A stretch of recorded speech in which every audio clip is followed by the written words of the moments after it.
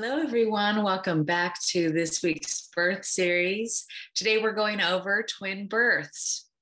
And I'm kind of obsessed with twin births. I love seeing and guessing, who's the leader, who's the firstborn, who's the secondborn. You can always tell, kind of tell, who's standing up, who's a little more confident. Maybe that's the firstborn. You can see if there's out of the twins, if one is just a little upset or flustered or, not as secure or like a grounded feeling, that could be the secondborn. Not always, but I'm just talking out loud here. Something that's kind of interesting is my landlord. She was born in the 30s and she was a secondborn twin.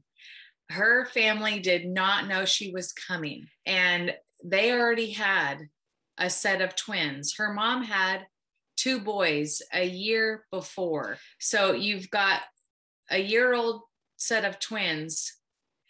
Her sister comes out of the womb, firstborn, and then here comes the second-born twin. There's another. Her mom had no idea she was having twins again a year later. So can you imagine all this joy for the firstborn coming out? Oh my gosh, it's a girl. And her mom really wanted a girl.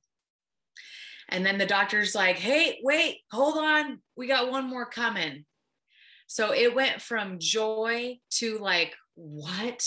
Another? Two twins? How am I going to do this? And the craziest thing is if you see these twins, you can tell the firstborn, she looks 10 years younger. She looks like she loves herself. She looks like she's confident. She leads the way, super smiley, right? She's the leader. And then there's my landlord. She hides. She doesn't feel lovable. She feels like a burden. She doesn't speak up. She doesn't want to be a bother for other people. So let's dive into your twin birth and see if any of these resonate with you. Possible programming for twin births. The first twin may feel pushed out, guilty about being first or leaving the twin, often a leader.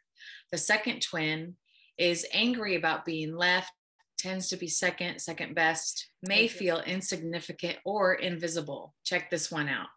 If one twin died in the womb and the other survived, there may be guilt and the thought, in order for me to live, someone has to die. I have done private one-on-one breathwork sessions where we did go over to their birth, and if the twin died and they survived, they just carried this huge guilt their whole life. That, well, like, why me? Why did I get to live, right? But then they're carrying the energy of the death from, their twin dying in the womb.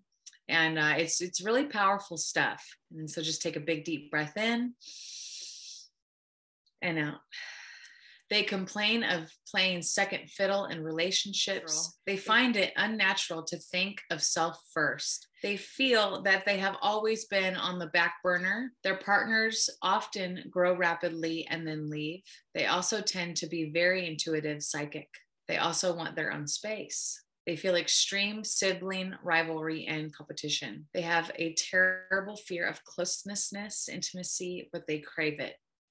So again, some of these twin birth possible programmings, some of it may resonate, some may not, or it might be the exact opposite of what I just shared. So the good news is I made a guided breathwork session for twin births, whether you were the first or the second born twin. This breathwork download is going to help you step into your power. It's going to help you bring out that natural leader that is from within you. It just depends on the story around your birth and what was going on while you were in the womb. So your patterns best. This download will for sure help. It'll help you feel safe, loved, supported. It'll really help you with your confidence and being okay with yourself. So please let me know how the download goes. I love hearing from people and how the breath work has changed their lives. All my love and support.